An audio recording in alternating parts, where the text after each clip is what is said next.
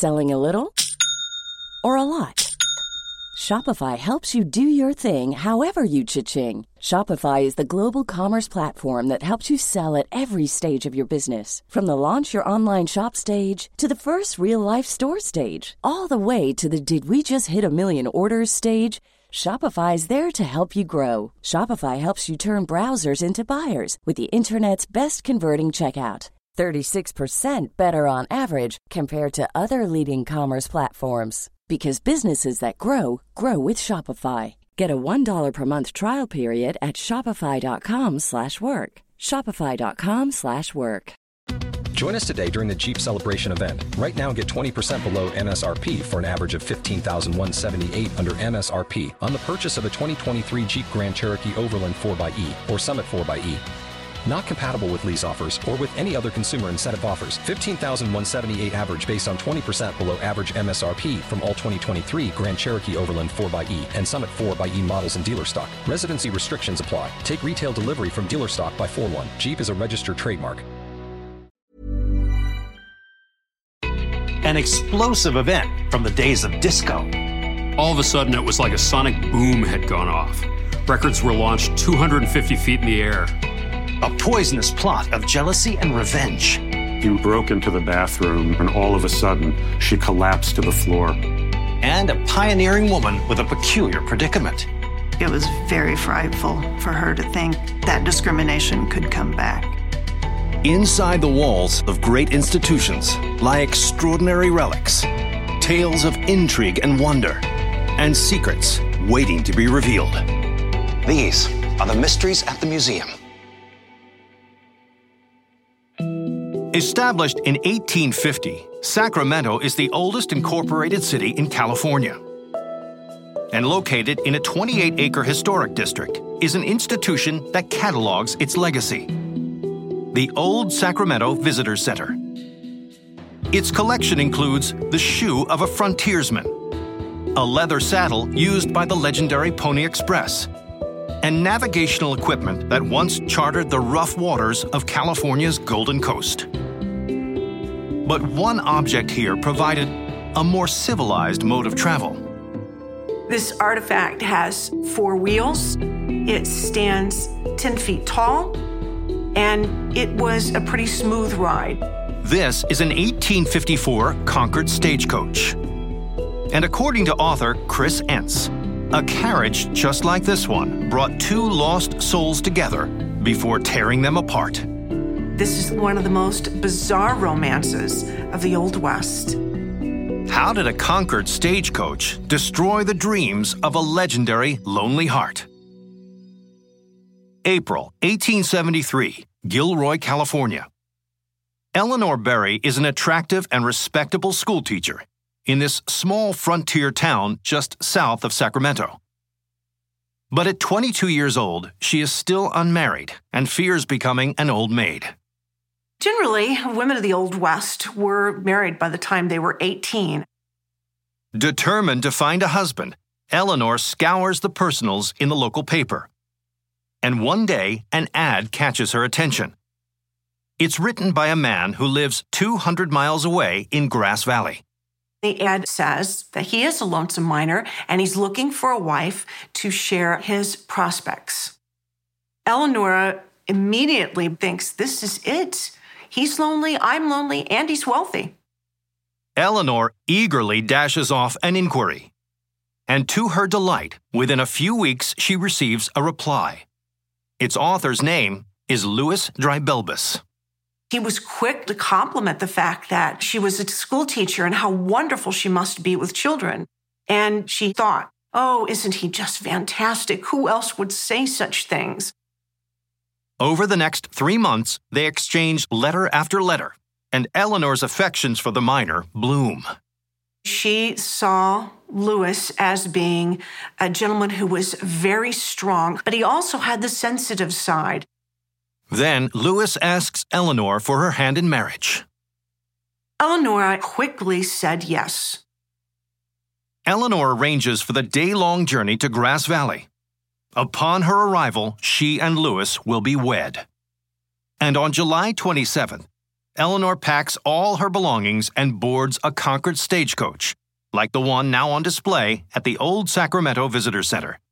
But hours later, her promising journey soon comes to an abrupt halt. Eleanor and the other passengers come face to face with an armed and masked man. He demands that the driver open the coach's strongbox. This kind of coach would not only be carrying luggage from all the passengers, but it would also be carrying gold. But when the robber tries to pry the box open, it won't budge. Then the desperado prepares to open it with explosives and orders everyone out of the stagecoach. And that's when Eleanor summons the courage to speak up. She says, I am on my way to get married. Please, if you wouldn't mind, just giving me my things. The gunman takes pity on her. And when he hands over her luggage, Eleanor notices something peculiar. He has a jagged scar on the back of his hand. Then he rigs a set of explosives and lights a fuse. The main compartment is blown to smithereens, and the bandits grab the gold and race off. Poor Eleonora. All she's thinking is, now how am I going to get to my wedding? Miraculously, the coach's frame and wheels hold together to complete the journey. Hours later, a weary Eleanor arrives at her fiancé's cottage. But Louis is not there. So she uses the time to prepare for her nuptials. She puts on her wedding gown, and she's very excited about meeting the person that she is finally going to marry. And when Louis comes home, Eleanor is overjoyed.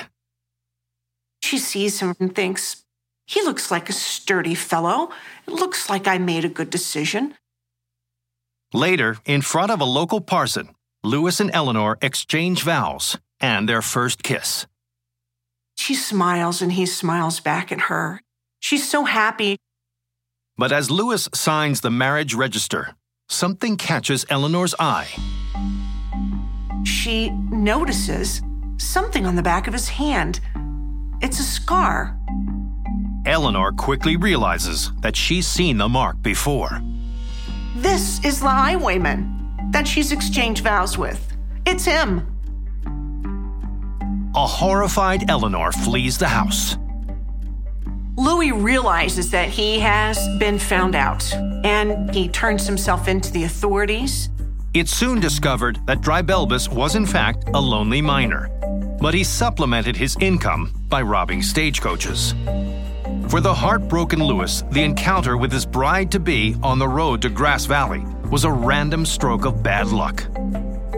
He is sentenced to 5 years in the San Quentin State Prison. But the fate of the lovelorn Eleanor Berry has been lost to history.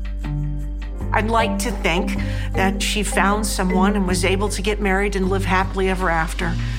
But who knows? And today, this trademark stagecoach, on display at the Old Sacramento Visitor Center, stands as a reminder of one woman's rocky road to matrimony and the explosive realities of romance on the frontier. Arcadia, California.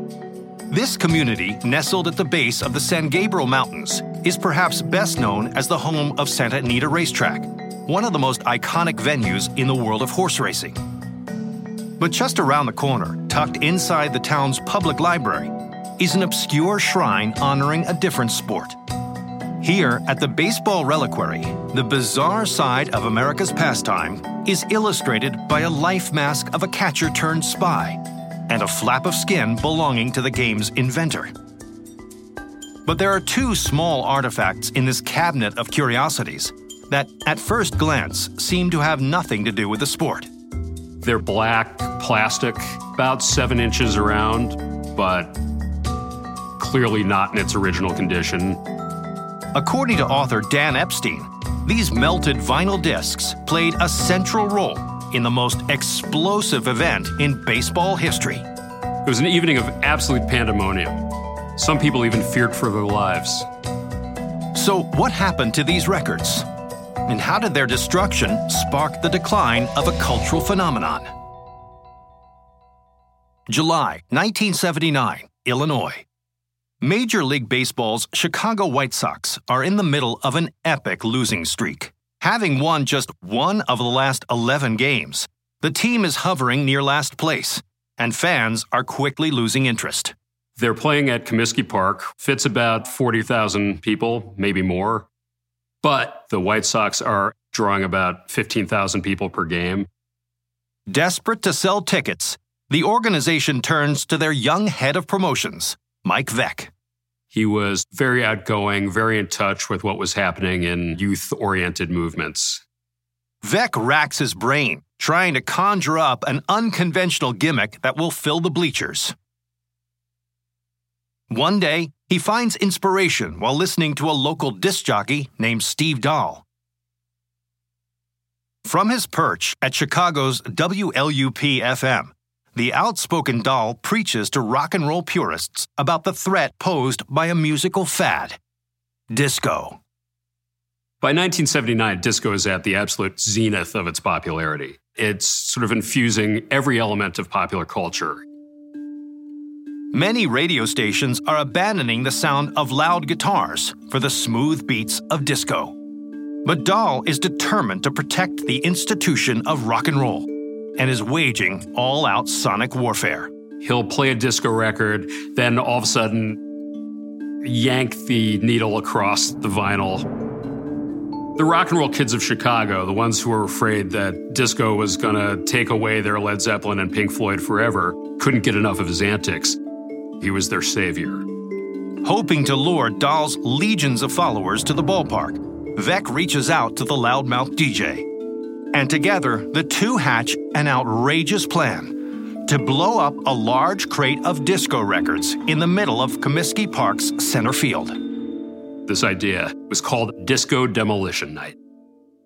Fans will be charged only 98 cents for admission, as long as they bring a disco record to detonate. Mike Veeck felt that it would be an incredible success. On the evening of July 12, 1979, Comiskey Park opens its doors for a doubleheader between the White Sox and the Detroit Tigers. Metalheads and rock fans from all over Chicago pour into the stadium and hand disco records to the ushers. The ballpark sold out. Mike Veeck felt vindicated. This is a huge success.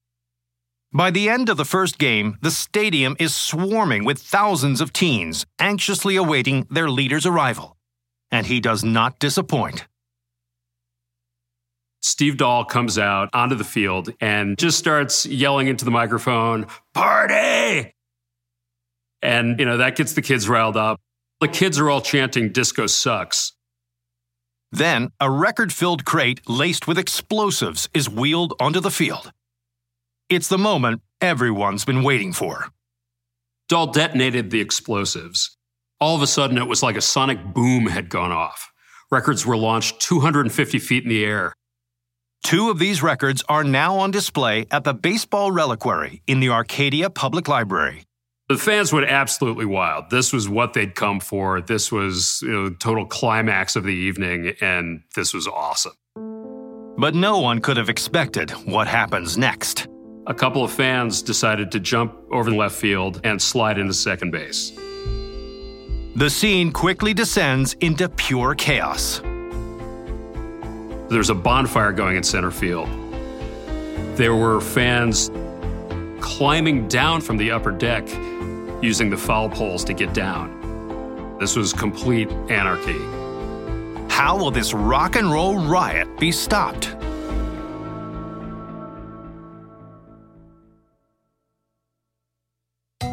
It's July 12th, 1979.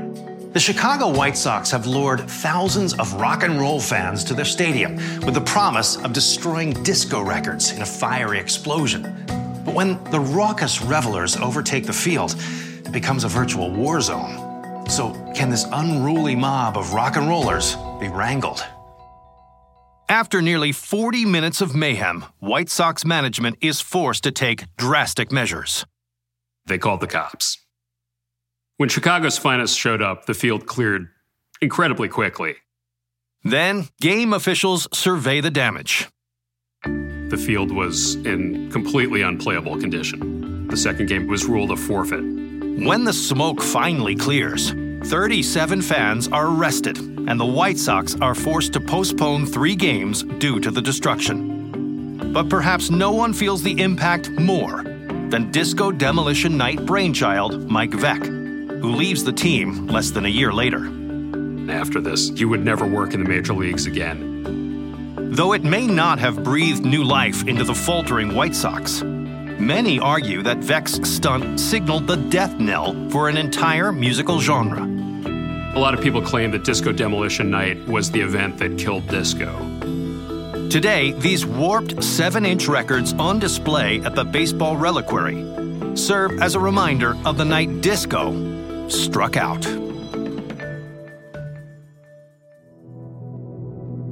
Columbus, Georgia.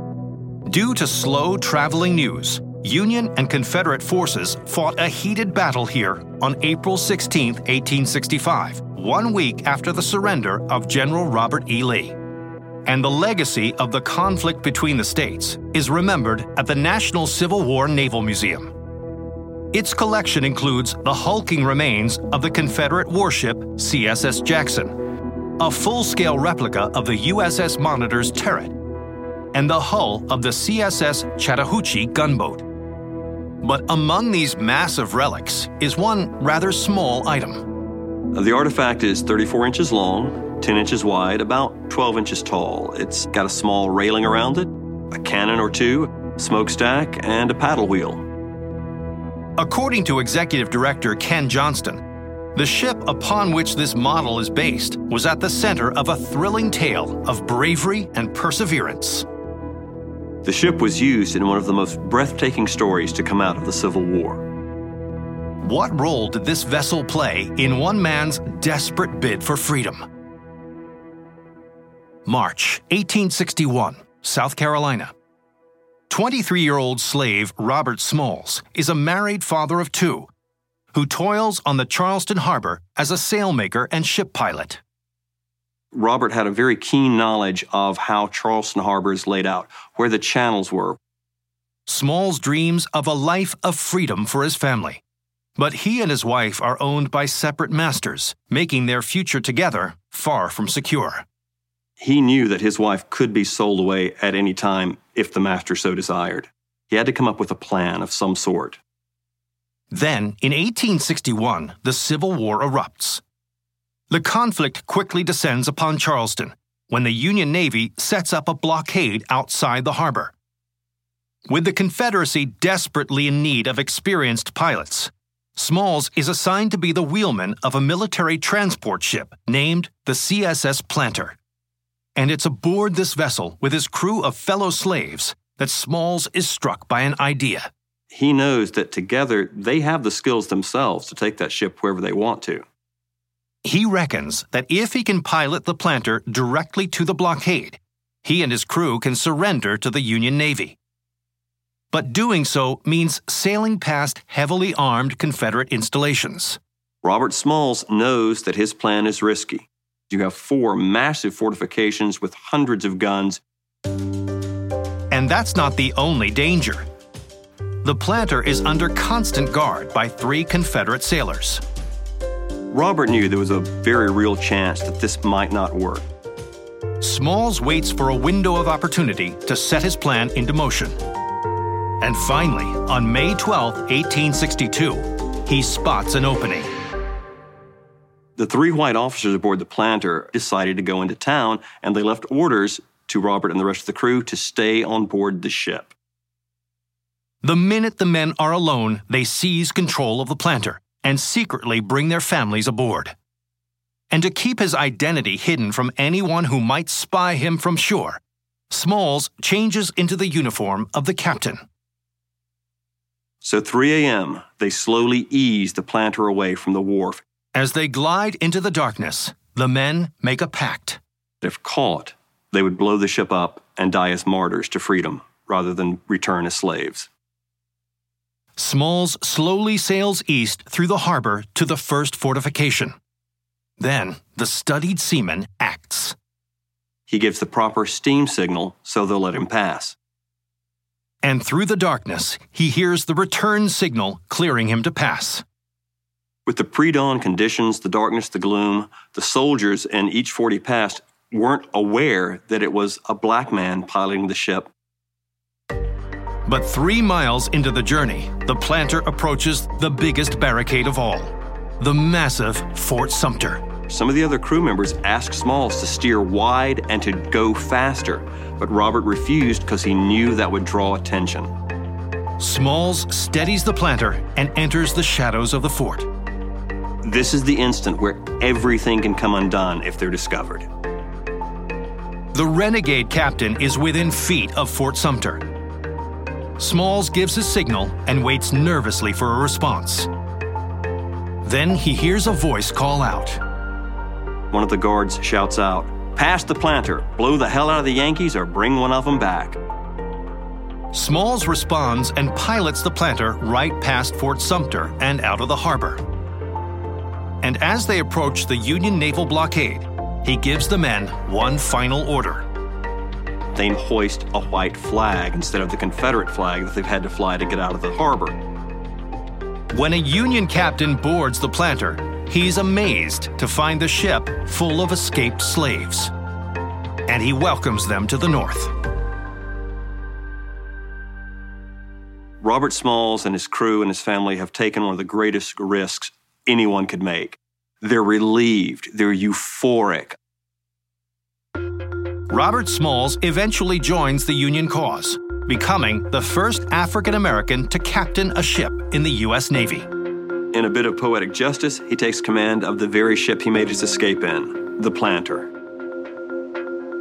And today, this model of that very ship, on display in a traveling exhibition at the National Civil War Naval Museum, sits as a symbol of Robert Smalls' audacious break for freedom. Fraser, Colorado. The annual mean temperature of this tiny Rocky Mountain town is a frosty 32.5 degrees Fahrenheit, making it one of the country's coldest cities. The intrepid settlers who first put down roots in this snowy valley are celebrated here at the Cousins Ranch Museum. Its collection includes an 1870s coach, a pioneer's diary, and mail pouches from the region's first post office. But amidst these artifacts from everyday residents sits a bulging leather item that belonged to Fraser's most famous citizen. It's a rectangular bag, dark in color, well-worn, and inside of this bag are a number of tools. According to librarian Kathy Naples, the owner of this satchel came to Fraser in a desperate bid for survival. This was a woman who overcame amazing odds. To whom did this case belong? And what hardships did she endure to call it her own?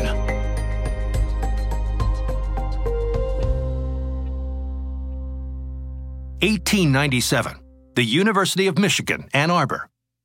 23-year-old medical student Susan Anderson is in a class of her own. In an era when most women are barred from college, Susan is third in her program and a star intern at the campus hospital. She worked nights caring for patients and then would go to class during the day. But midway through her final year, it seems the ambitious student's schedule is catching up with her. She begins experiencing dizzy spells, fevers, and a chronic cough. And after weeks of suffering, a perplexed Susan seeks the advice of an instructor. He performs some tests and then delivers some crushing news. This medical professor told her she had contracted a touch of tuberculosis from one of the patients. Tuberculosis is the country's leading cause of death. Yet the professor suggests there may be some hope. He tells Susan that the disease's symptoms have been known to fade in arid high-altitude climates like those out west. So that spring, upon graduating from medical school, Susan decides to move to Colorado and heads to the gold rush city of Cripple Creek. The change in atmosphere proves as beneficial as she'd hoped, and her symptoms soon fade. Then the young doctor eagerly sets up a practice of her own. But she soon encounters another challenge. She discovered that a woman physician in a rough and tumble town like Cripple Creek would face significant bias. Most men refuse to be cared for by a female physician. Driven by her passion for medicine, Susan doggedly persists. But after 10 years, she is struggling to eke out a living. Then she's dealt another crushing blow when her tuberculosis resurfaces. She all of a sudden finds herself unable to work at all. Recalling her instructor's earlier advice, Susan makes a difficult decision. She would have to go to a higher and drier climate. A distraught Susan boards a train for Fraser, Colorado, a provincial Rocky Mountain outpost some 8,500 feet above sea level. It seems the sickly physician's professional dreams are dashed. Susan settles into a remote shack and focuses her energies on recovery. For the first few months, all she did was rest. By the time spring arrives, she is ready to make a fresh start in her new community, but not as a doctor. It was very frightful for her to think that discrimination could come back. Instead, she decides to keep her medical training a secret and takes a job as a clerk in the Fraser General Store. But one morning, fate forces Susan to confront her true calling. In came a gentleman asking if there wasn't a doctor around. The man said, "Can you come and help Dave? He's got caught up in some barbed wire and he's hurt bad." Susan worries that revealing she's a doctor will damage her standing in the community. But she knows that if she does nothing, Dave might die. So she fetches her medical bag, the very one on display at the Cousins Ranch Museum, and offers to help. Yet nothing can prepare her for the shock of seeing her patient for the first time. Dave was the man's horse. But when she examines the injury, the surprise quickly morphs into concern.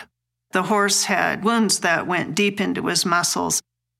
Susan's medical instincts kick in, and she expertly cleans and stitches the bloody gashes. It was perfect bedside or horseside manner. The physician's impromptu surgery is a complete success. And when word of her medical skills circulates through the small community, the people of Fraser beat down her door seeking advice and treatment. People would accept her for what she was and recognize the value of the education and experience that she brought to them.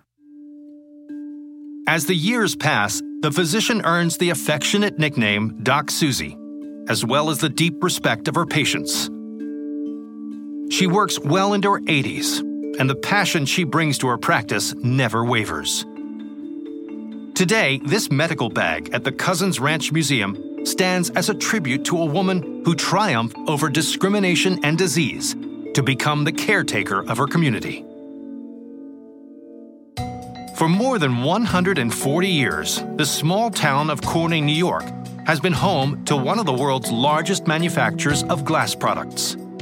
And one institution here is dedicated to this signature industry, the Corning Museum of Glass. Its dazzling collection includes ancient Egyptian jars, a chandelier that once adorned an Indian palace, and glass slippers worn in a film production of Cinderella. But among these bright and beautiful items is one object with a darker hue. This artifact is about 3 inches high. It's made of beautiful cobalt blue glass, and blown in the glass is the name and logo of the substance that it contained. This vessel once held a common remedy. But according to author Harold Schechter, it is linked to an event that was far from curative. It was used in a diabolical scheme born out of jealousy and revenge. What role did a simple blue bottle play in a sinister and devious plot? December 1898, New York.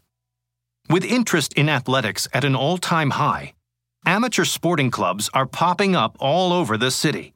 These associations allow members to engage in friendly but fierce matchups.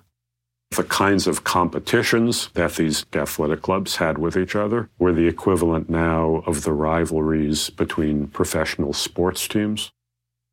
And one of New York's most successful organizations is the Knickerbocker Athletic Club, located on the Tony Upper East Side.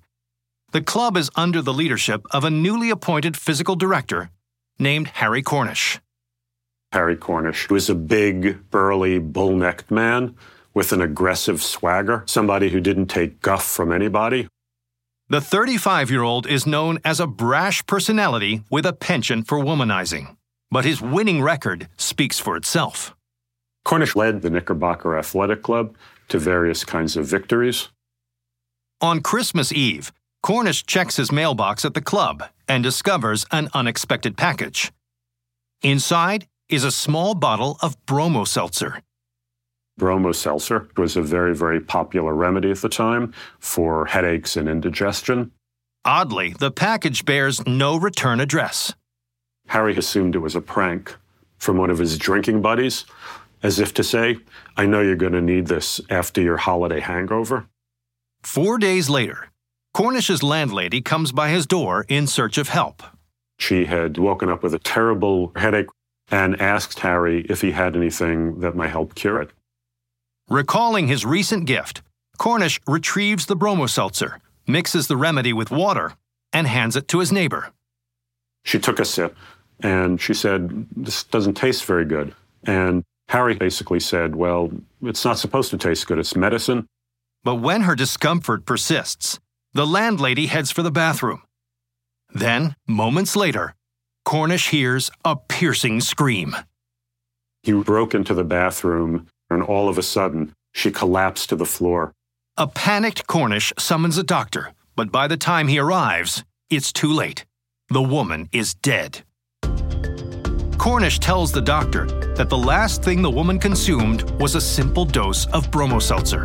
When the physician samples the concoction, he detects something suspicious. He immediately tasted bitter almonds and knew that there was cyanide in the Bromo Seltzer. She had been poisoned. And that's when Cornish is hit with a disturbing realization. This lethal gift was intended for him. Cornish explains that he has no idea who sent him the poisonous present. With little to go on, investigators turn to one of the only pieces of physical evidence available, the handwritten package in which the bottle was delivered. Then they quickly distribute copies of the handwriting to the press. The newspapers published the handwritten address that appeared on the package in the hope that somebody might be able to identify the handwriting. Just 2 days later, police receive a promising lead. A man claims the handwriting belongs to someone named Roland Molyneux, who just happens to be a former member of the Knickerbocker Club. And when police question Molyneux, they learn his profession affords him unique access to a wide range of poisons, including cyanide.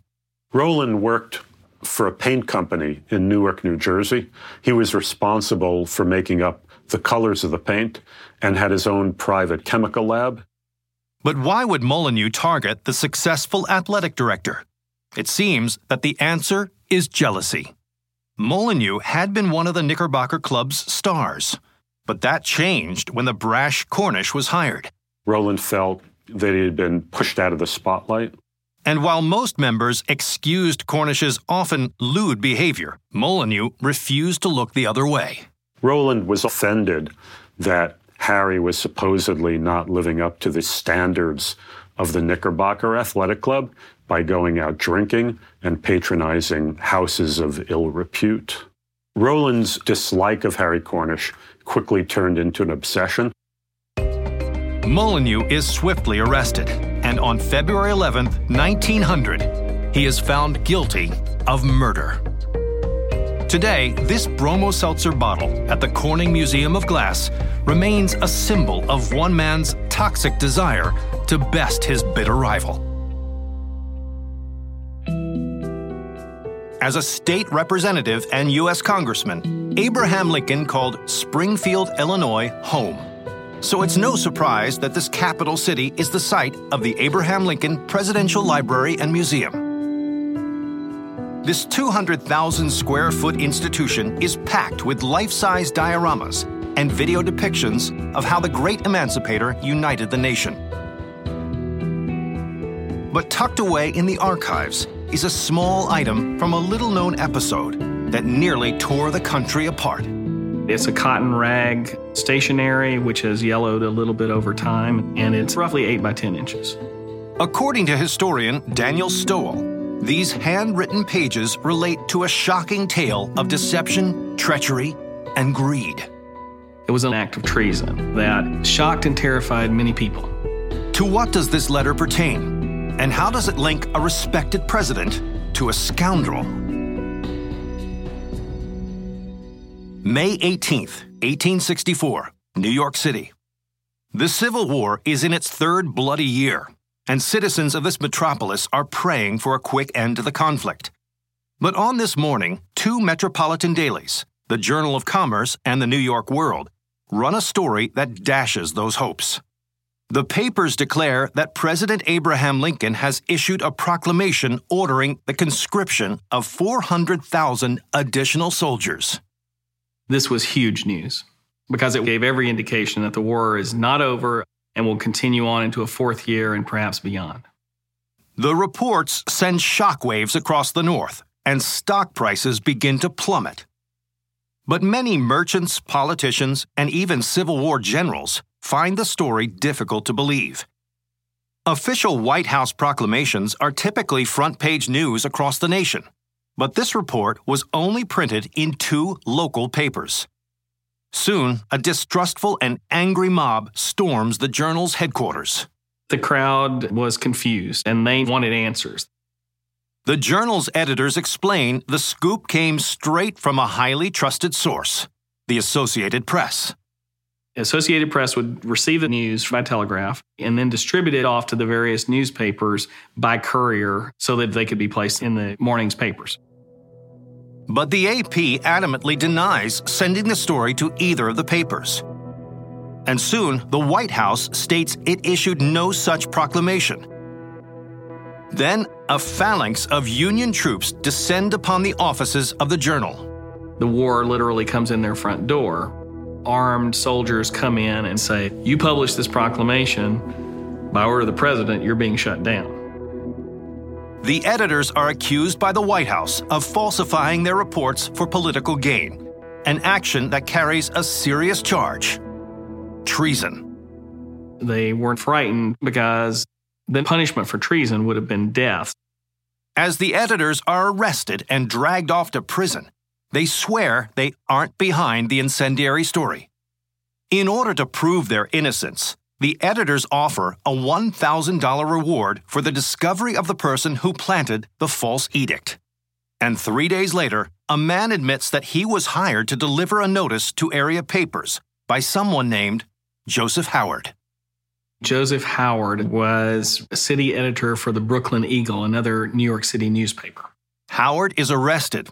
Under questioning, he admits to distributing the bogus dispatch to 7 New York papers under the guise that it hailed from the Associated Press. While many of the dailies question the report's veracity, the Journal and the World saw it fit to print. But the question remains, why would Howard use their papers to spread this false information? It turns out the simple answer was greed. When the devastating announcement was published, stock prices tumbled, costing many their fortunes. But one commodity gained tremendous value: gold. The reason gold rises when the stock market falls is that people see gold as a safe investment, regardless of the state of affairs in the country. Howard admitted that he had purchased a large amount of gold the day before he issued this bogus proclamation. When gold values climbed, Howard cashed in. The duplicitous Joseph Howard is charged with treason and confined to a military prison. And the editors of the World and Journal are set free. But the story doesn't end there. In August, the president writes a surprising letter, now part of the collection of the Abraham Lincoln Presidential Library and Museum. It orders the immediate release of Joseph Howard. Lincoln wrote, "Let Howard, imprisoned in regard to the bogus proclamation, be discharged." But why would the president free a man convicted of treason? Today, some historians believe Howard got off easy because his falsehood soon became true. In the summer of 1864, Lincoln called for 500,000 additional troops. This time, it was not a bogus proclamation. Scholars theorize Lincoln commuted Howard's sentence to avoid appearing hypocritical for his decision to escalate the war. And today, at the Abraham Lincoln Presidential Library and Museum, this missive stands as a reminder of the strange connection between a scheming publisher and a powerful president. From a disco explosion to an escape by sea, a poisonous plot to a bogus proclamation. I'm Don Wildman, and these are the mysteries at the museum.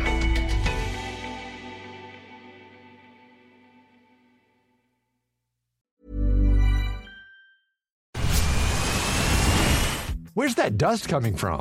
Still finding debris after vacuuming? Eufy X10 Pro Omni Robot Vacuum has 8,000 PA of powerful suction to remove debris deep in carpets. And it's totally hands-free. Want to know more? Go to eufy.com. That's EUFY.com and discover X10 Pro Omni, the best-in-class all-in-one robot vacuum for only $799.